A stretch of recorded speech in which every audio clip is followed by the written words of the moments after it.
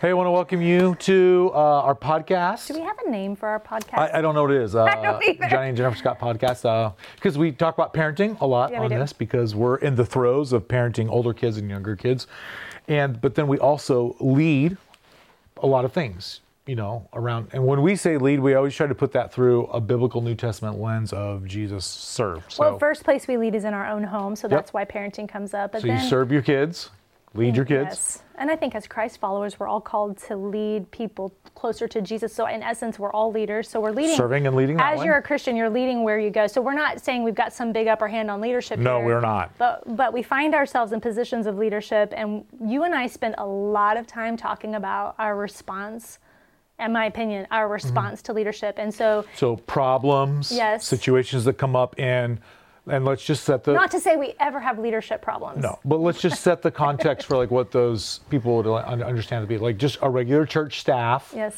Our own children working on that staff. I would imagine That's our podcast that would come up. That's another week conversation. It is. That would come up from time to time. And then, 2 coffee shops, gyms, an event center, 3 schools on campus trying to launch another one. All of those things, some failing. When we tried to do a counseling center, that was hard. Got another counseling center.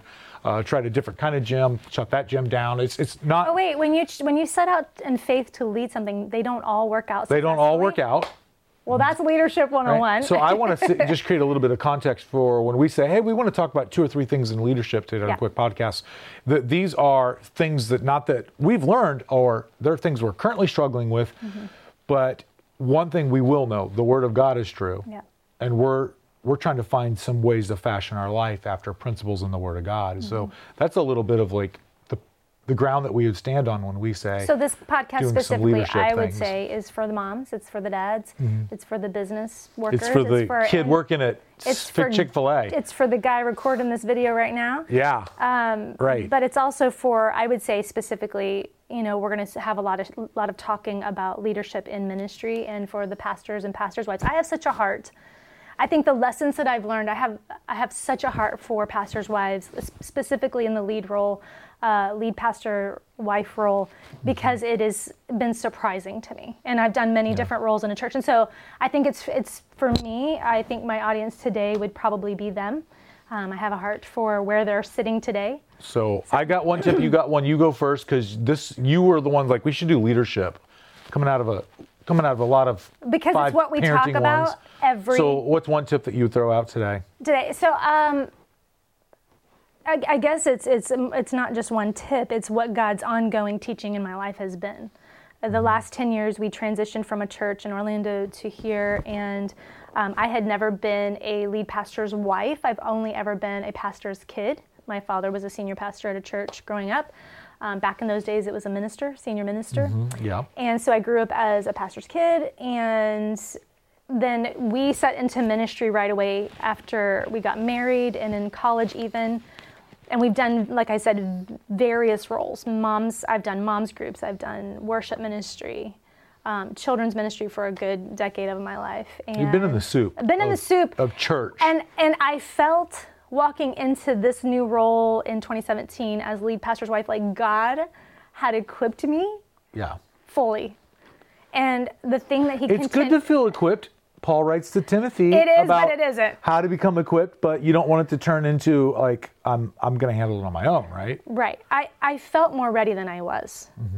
I would say that true. And I think I felt ready because we had gone through, transition hardship. Out of one church into another is just tough. And I felt ready for the challenge. And I quickly learned that there were going to be new levels of spiritual attacks, friendship attacks, just relational issues, betrayals.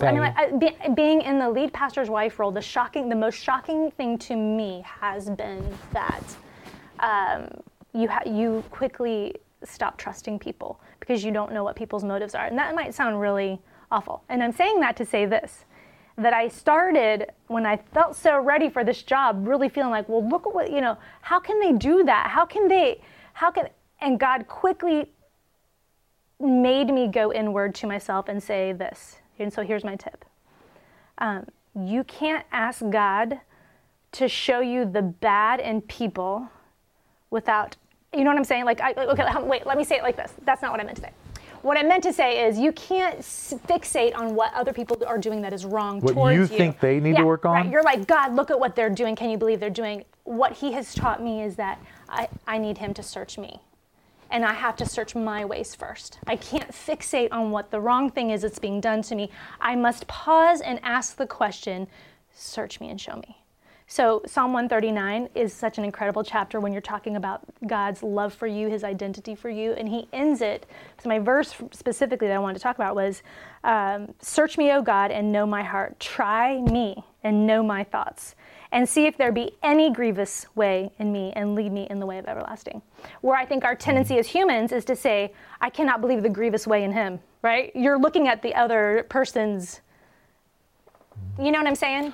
Yeah, you know, when I'm thinking about this principle of, and Jesus said it in you know, the book of Matthew clearly records when Jesus says, you know, don't think about the speck in someone else's eye, but the log in your own eye. Kind of the how funny that is, but the analogy.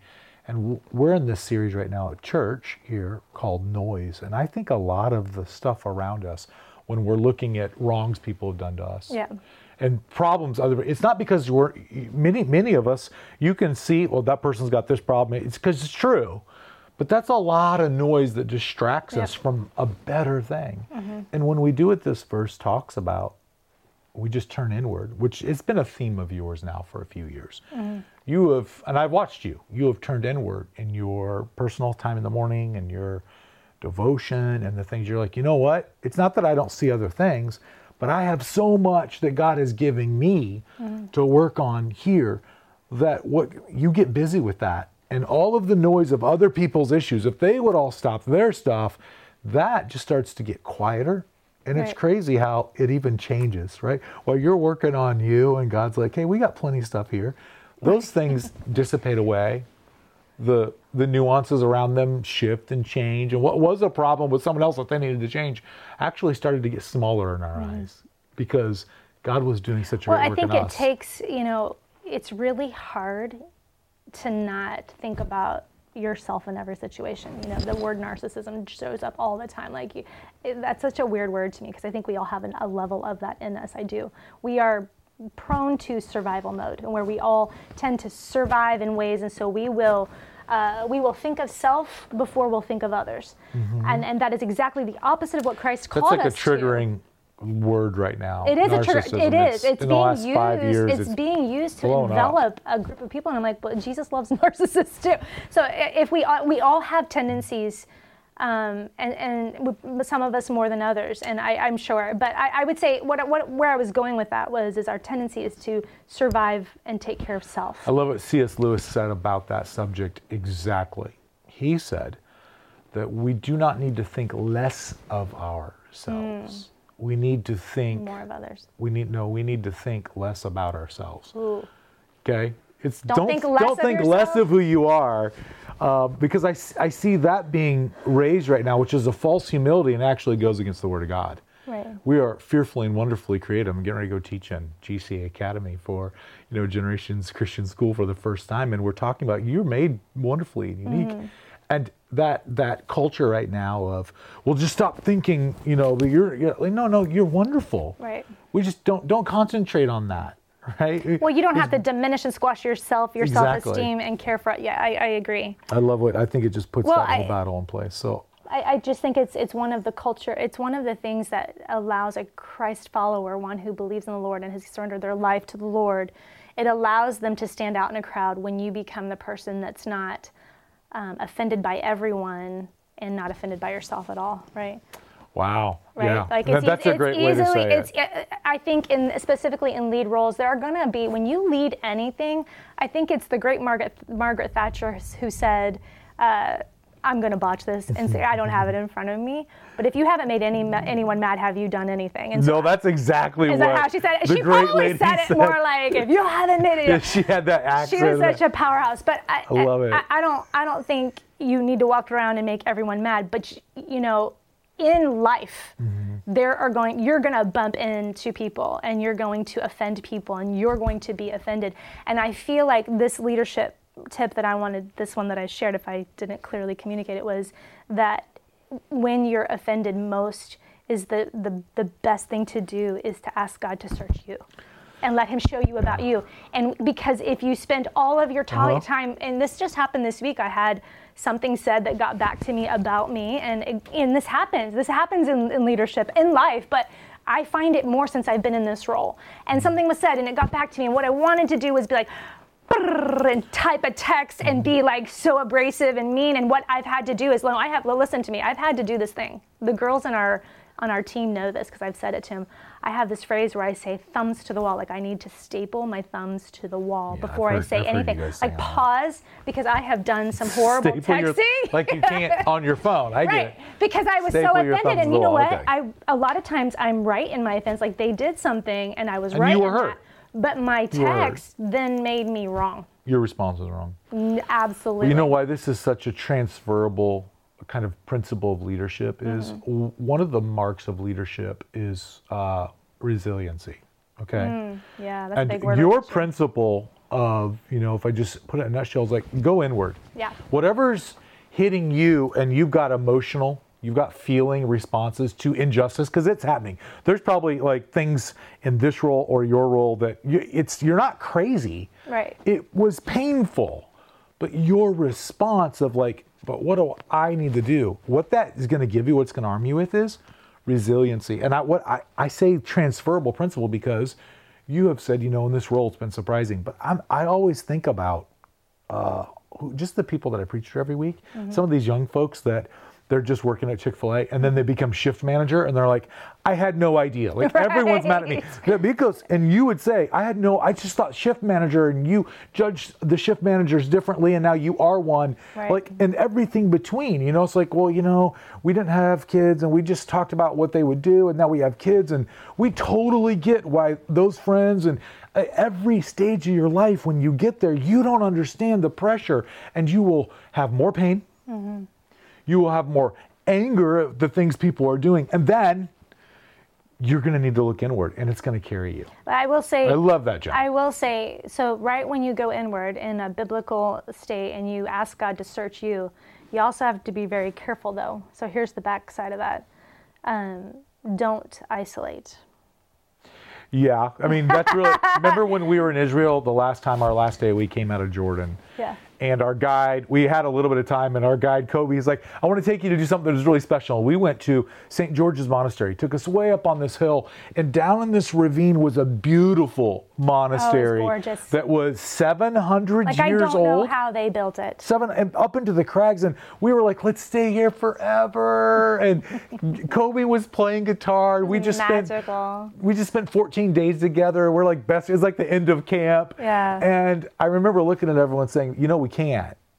But those monks did. They did. But think about it. They stayed and died there. Their influence was diminished. Right. And Jennifer's point about looking inward is God using the Holy Spirit to say, let's work on this with you. It doesn't take you out of marriage, parenting, difficulty, life, you can't work, remove yourself completely. hardship. And so when you listen to her principle today, don't say, I'm going to do that. I'm going to go inward. No, that's escapism, which is a sin. Which honestly, can I be honest with you? I never knew that I was an introvert until I have this role. And I don't know if it's made me into one or if it's just been an unhealthy season at times.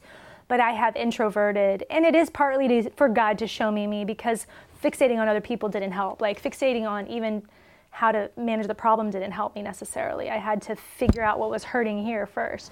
But right when you do that, there comes the devil knocking on your door and allows you to be alone. And then he feeds you some lies at the same time. And that can also lean to so I would say go inward, allow the Lord to say some things, but don't stay inward. Like you have to step out. One of the things that you and I've talked about a lot, and I've talked about it a lot this year, is there's this verse in Hebrews 10, right before the Hall of Fame, the Hall of Faith, right before Hebrews 11, where God talks about all of the heroes of the Old Testament, the patriarchs, and the things that they did in faith. Right before that, there's a little passage right in Hebrews 10 at the bottom that talks about one who shrinks back. And it's in that isolation. If we go too far inward and we isolate, that we shrink away, we actually are not pleasing the Lord. It actually says when you shrink back away, you're stepping out of your faith. and you're not, which is a position of influence, the Lord. Yeah, you're not doing what God has called you to in faith. Well, this has been an incredible tip, and I think that's our podcast for the day. I love this. I love that God's put it on your heart, and I've watched our conversations swirl around this. You continue to bring it into the conversation. Let's look at ourselves. Let's examine ourselves, because we can't control other people, but God can change our response, right? And so, if you do that as a leader, whatever you're doing, it will give you resiliency. So, man, I hope our podcast bless you.